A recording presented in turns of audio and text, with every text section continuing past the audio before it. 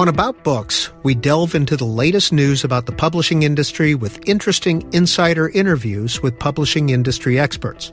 We'll also give you updates on current nonfiction authors and books, the latest book reviews, and we'll talk about the current nonfiction books featured on C-SPAN's Book TV. And welcome to About Books. Now, in a few minutes, we'll talk with a public school official from Mason City, Iowa, who found herself in the national spotlight this summer over her effort to comply with a state law about age-appropriate books in school libraries.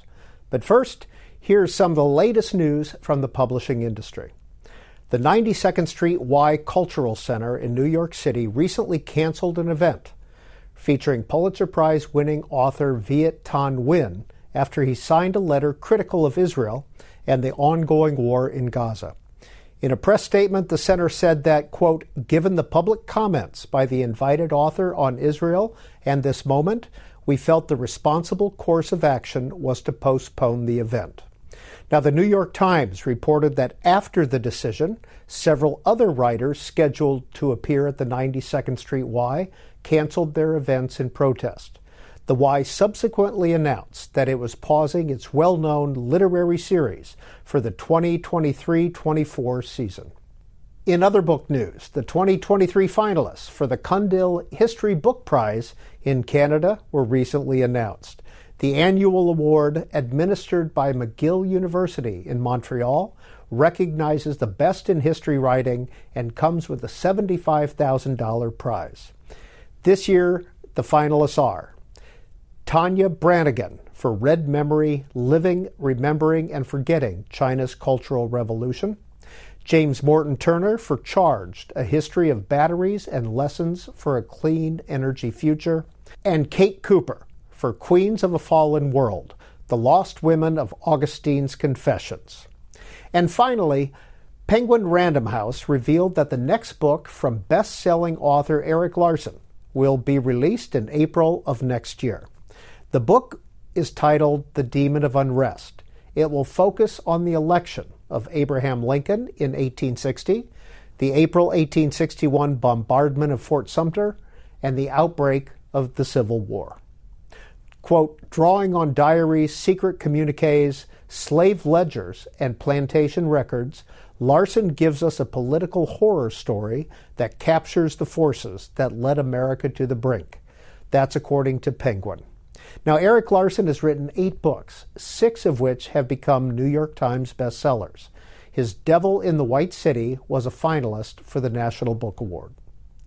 And now a conversation with Bridget Exman, a local school official from Mason City, Iowa, who went viral this summer over her efforts to comply with an Iowa state law over age-appropriate books in school libraries.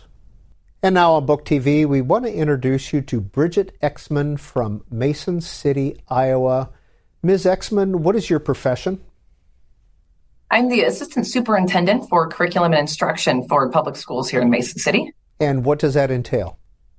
Basically, it means I provide all the oversight for all of our programs and everything related to teaching and learning here. Well, recently you wrote a New York Times op-ed, and the title of that op-ed was, This Summer I Became the Book-Banning Monster of Iowa. What happened? Well, districts here in Iowa got put in kind of a difficult situation based on some legislation that was passed during the last session, and had a really tight timeline to comply with a change in what we're allowed to have in our school and classroom libraries. And the process that we used here in Mason City drew a lot of attention, and ultimately people were pretty upset that we ended up pulling some books from the shelves in our classrooms and our school libraries. And now I take it this is the parental rights law that says that schools in Iowa are now required to offer age-appropriate books that do not include any descriptions or visual depictions of a sex act. Is that correct? Yep, that's the one. So how did you go about pulling books off the shelf? So just for a little context, in a district our size, we have 9 schools, which means 9 school libraries, and then hundreds of classroom libraries. And the process of trying to figure out which of those books might contain a single description of a sex act was pretty daunting. So we ended up by starting with a compilation of several lists of commonly challenged books, went through and filtered those lists to eliminate those that are challenged for reasons other than sexual content, and then further narrowed that list down by the books that are actually contained within the searchable collections of our school libraries. From there, I actually went to AI, ChatGPT, and asked the question of using the letter or the language of the law. Does this book contain a description of a sex act? And if I got a yes, then I put it on a list to be pulled from our shelves while we engaged in some further review. The further review was going to sources like Booklooks and Common Sense Media to verify that there was a description of a sex act in those books. And I was able to do that with all but about 5. And those remaining 5 books, we actually went through and either read or reread to make a decision about whether those would remain off the shelves or whether those would go back into our collections. Now, in your op-ed, you wrote, quote, "There are no winners in the game of censorship. I'd argue that we used AI, artificial intelligence, to try to keep books." What point were you trying to make there? So, the criticism certainly was in the removing of books at all. And that's not something that I want to do. I'm a former English teacher. I taught and loved many of the books that we ended up having to pull from our shelves. But because districts were with this really short timeline to try to figure out how to be in compliance with the law, and because the law actually holds individual teachers and teacher librarians accountable for violations, we were all kind of scrambling to figure out what to do, and districts took a wide variety of approaches. There were some that cut a pretty wide swath and pulled any books that contained any sort of reference to sex or any that were questionable. There was one district that pulled 400 books. I didn't want to be in that situation. And so I tried to think through ways that we could narrow down and ultimately keep books on shelves. And for me, that was that step of using AI to find the books where at least I could have a defensible way of keeping a book on a shelf and limiting the number that were going to get pulled. Do you think that using ChatGPT and artificial intelligence was successful? I think yes. What I know now, looking back, is tool is not designed for that purpose. But at the end of the day, we got the books. I think we identified the books that were the right books, and we didn't have to pull extra books in that process. So maybe I would land in saying the means justify the end. Or the end justifies the means, sorry. Now, Bridget Exman, were you supportive of the law passed by the Iowa legislature? No, certainly not. And this has been a move, I think, that relative or similar to some other moves that ultimately are trying to legislate things that really aren't a problem. There was this perception among some that our school libraries are filled with pornography and that we needed to be legislated or managed in order to act appropriately and remove pornography from our shelves. And that's simply not true. And so the unfortunate reality here is that we ended up pulling what I would say are some pretty incredible literary works because the law was written in such a broad and confusing or nebulous way that we never had porn on our shelves. We still don't. And now we've pulled books that probably do belong in the hands of our students. Why did you become the book banning monster when all the districts in Iowa had to do this? So I think you put together the combination of censorship with artificial intelligence, with state legislatures acting in kind of eyebrow-raising ways, and you will definitely be a lightning rod for attention.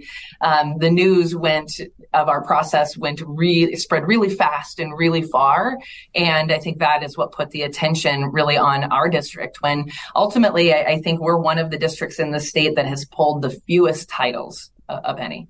Now, what about parents? What rights do you see parents having when it comes to books on school library shelves? So, in our district and in districts throughout the state of Iowa, parents have always had the right to tell us that they don't want their child to read a certain text, that they want an alternate text provided. Certainly, we're very transparent with books that kids are checking out. And our philosophy has always been that as a public school district, our job is to make information and make works available to our students, and then to let our families make a decision about where those lines might be. And we have a formal process in place where parents can compel us to reconsider whether a text is appropriate. I'm relatively new to this district, year 3 for me, but my admin assistant has been here almost 25 years, and she can't remember ever having a formal book challenge in this district. So parents do have a voice. They do have rights. We believe in those. And so far, what we're seeing is that our parents are satisfied with the books that are available. Now, Bridget Exman, Mason City is what, 40,000 people? So you're part of the community. What was the local reaction? We saw the national reaction on social media, of course. Right. So locally, really wide support. This community is one that does support our public schools very strongly. I've been here just long enough that I think people could trust that if there's a process in place, there was a reason for it.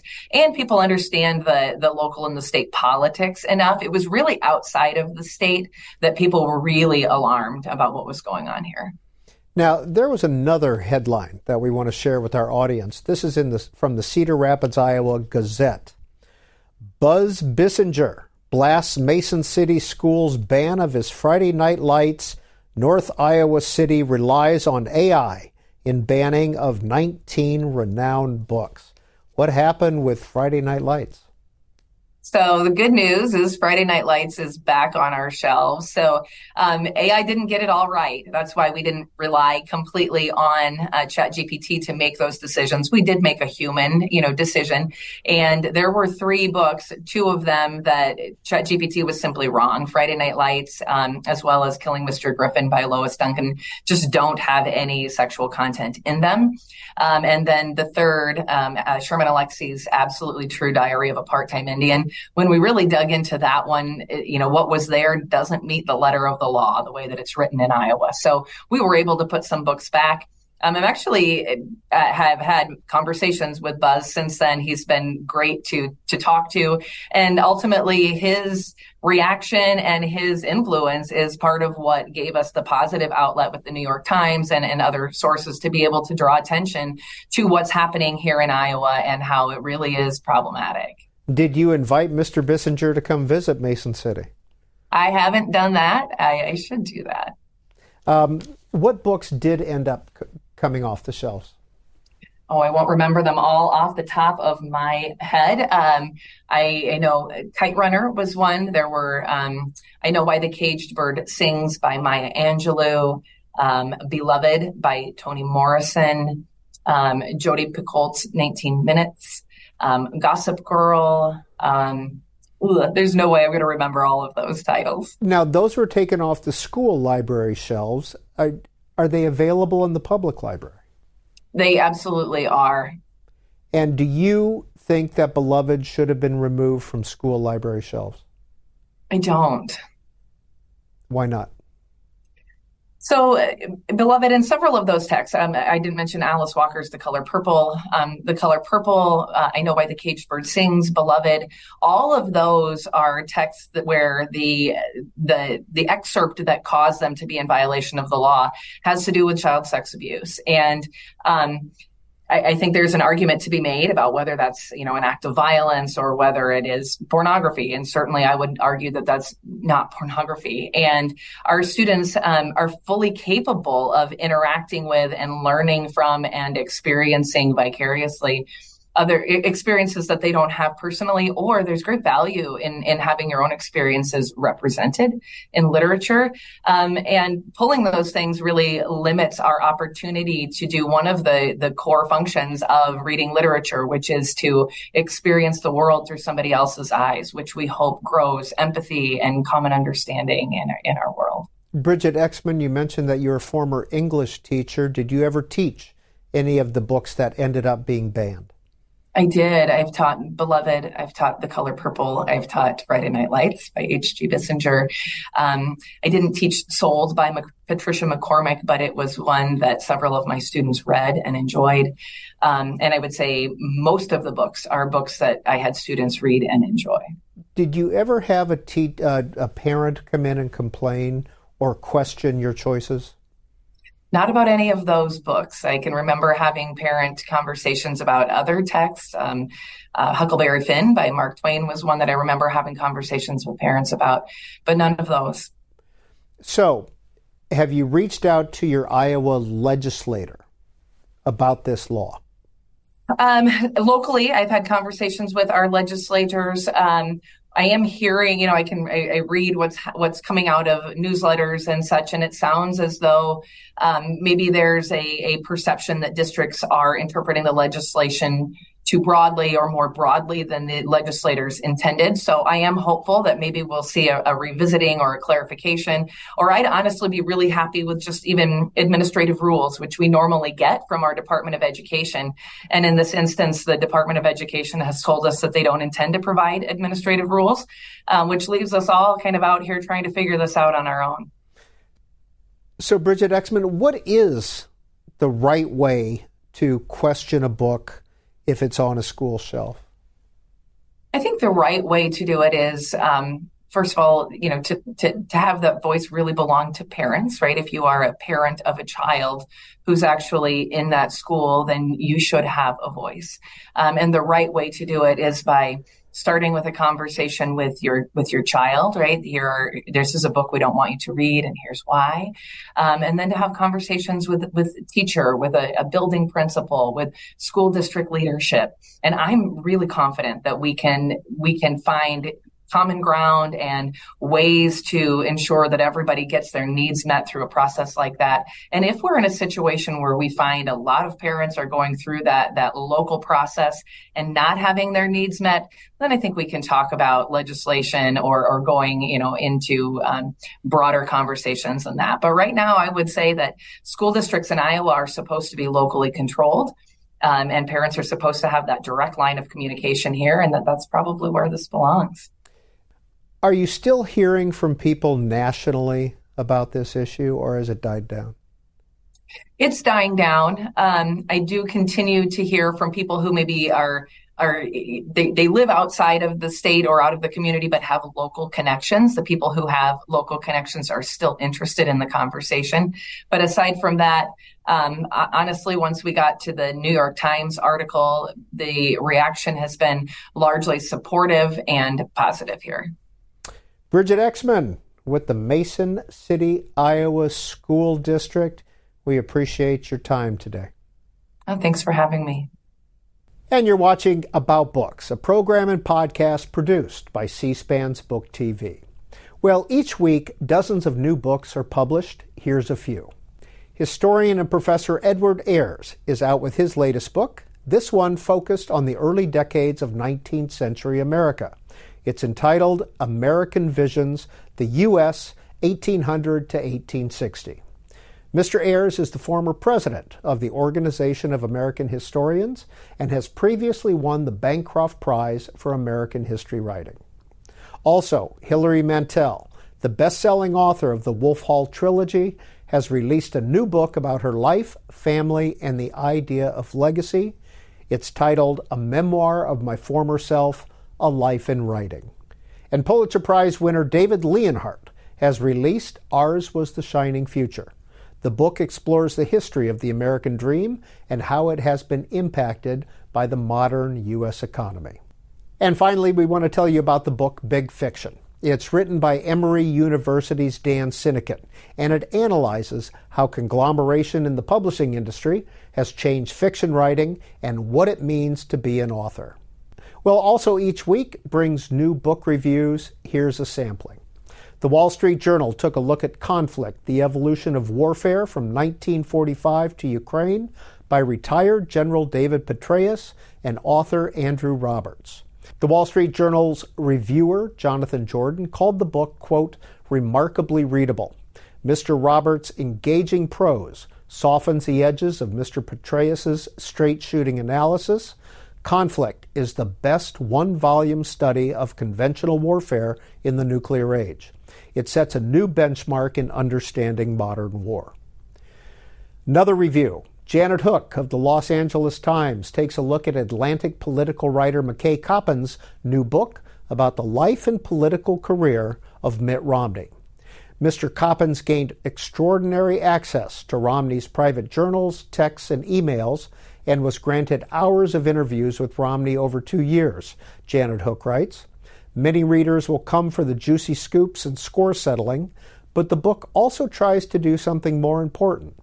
Coppins raises probing questions about how much Republicans like Romney were complicit in the rise of Donald Trump. Now, that book comes just weeks after Senator Romney announced that he won't seek re-election in 2024. Now, the books we just talked about in reviews and new releases, you can watch for them in the near future on Book TV. Well, coming up, it's our weekly Afterwards program. This week, Martin Barron talks about his leadership at the Washington Post under the ownership of Jeff Bezos and during the presidency of Donald Trump. He was interviewed by NPR's David Folkenflik. Here's a preview. What I wrote about was my own personal experience with him, what I personally observed at the Washington Post, his ownership, his management of the place, and of me and other people on the staff. And so, certainly he has huge commercial interests. I mean, there's no doubting that. And he's a controversial figure for a variety of reasons, from labor practices at Amazon to intrusions into privacy to their lobbying efforts in Washington. You name it, there are a whole range of things. So, and it was our duty to investigate all that, of course, and to continue doing so despite his ownership. Even so, my experience was that he was going to give us our independence, and did give us our independence completely. He said at his first meeting with the staff in a town hall meeting that we could cover him and cover Amazon any way we'd liked, without any interference on his part. And he reiterated that on several occasions to me, and that's exactly what we did. We certainly put it to the test. We covered aggressively issues at Amazon. We covered aggressively, all aspects of that company and of him, his own personal life when he got divorced and had an affair, and you name it. And he did this while coming under tremendous pressure from Donald Trump, who was initially the presidential candidate and then president, clearly, I would say, the most powerful person in the world, and who was regularly attacking Jeff Bezos and seeking to undermine his business, and clearly the primary source of his wealth. So, and he stood by us throughout the whole time. He never caved. He never submitted to that pressure. He didn't interfere in the content of our coverage in any way, even when it was about Amazon, when it was about himself. In no instance did he interfere in the coverage. And a reminder that Afterwards airs every Sunday night at 10 p.m. Eastern Time. Well, thanks for joining us for About Books, a program and podcast produced by C-SPAN's Book TV. Book TV will continue to bring you publishing news and new author programs. And a reminder that you can get this podcast on our C-SPAN Now app, and you can watch all Book TV programs anytime online at booktv.org.